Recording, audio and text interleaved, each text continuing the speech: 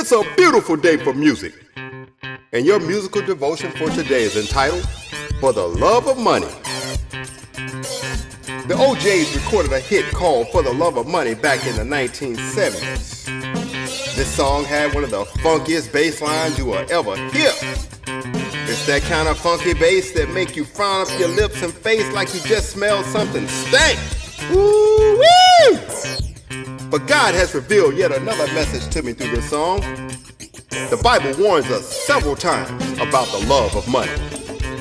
1 Timothy 6:10 states, For the love of money is the root of all kinds of evil. Hebrews 13:5 tells us, Keep your life free from the love of money. And Matthew 6:24 states, No one can serve two masters. You cannot serve both God and money. It seems that in our pursuit of that American dream and that 40 acres and a mule, we have somehow missed these repeated warnings from God.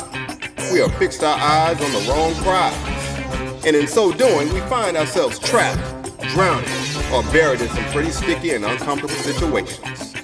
I bet you know at least 10 people who have thousands of dollars worth of clothes and shoes.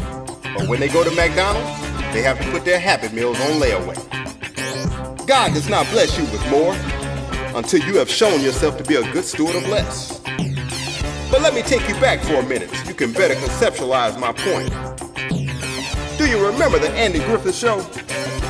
Well, on that show, Mayberry had a town drunk by the name of Otis. He would get drunk every Friday, drag himself into the town jail, unlock the jail cell with the key on the wall, lock himself in the cell, and then reach through the bars to place the keys back on the wall.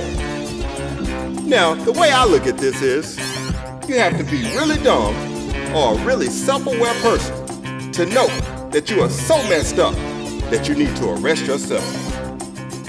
But a deeper look into this scenario showed me that although Otis put himself in prison, his access to freedom was just an arm's reach away. This is how a lot of Christians and non-Christians live their daily lives. We place ourselves in financial, societal, and situational prisons, all the while holding the keys to freedom in our hands. You see, Jesus did not die for our freedom so that we can remain in bondage. He definitely is not pleased that we have allowed our love and pursuit of money to rob us of that freedom that He worked so hard to give us. But what you need to know today is that your keys to freedom are closer than you think. God gives us a blueprint for success in His Word. Instead of seeking fame and fortune, He tells us to seek ye first the kingdom of God and its righteousness, and all of these things will be added unto you.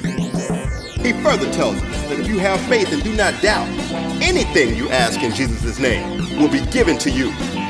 You see, the power is right in your hands, but we have to exercise our faith in order for that power to be released. But the message for you today is this: don't let the love of money and material things place you in a financial prison. God says that you are more than a conqueror. So let's start living as the kings and queens we were meant to be, and stop living as the slaves and captives we have been forced to be. Remember, the Bible says, no one can serve two masters. You just can't serve both God and money. Can you spare a nickel? Brother, can you spare a dime? Don't let the love of money drive you out of your mind. And we know that faith comes by hearing, and you have just heard the word of God. Now let us pray. Dear Father, some days it seems I am always in a constant struggle to keep my head above water. I know my decisions and actions have led to my own demise. I am asking for you to open up the windows of heaven and pour out a blessing that I may not have room to handle. Help me today, O Lord, to keep my need for you and my want for money in the right perspective. I ask these things in Jesus' name because I know by faith that you will deliver. Amen.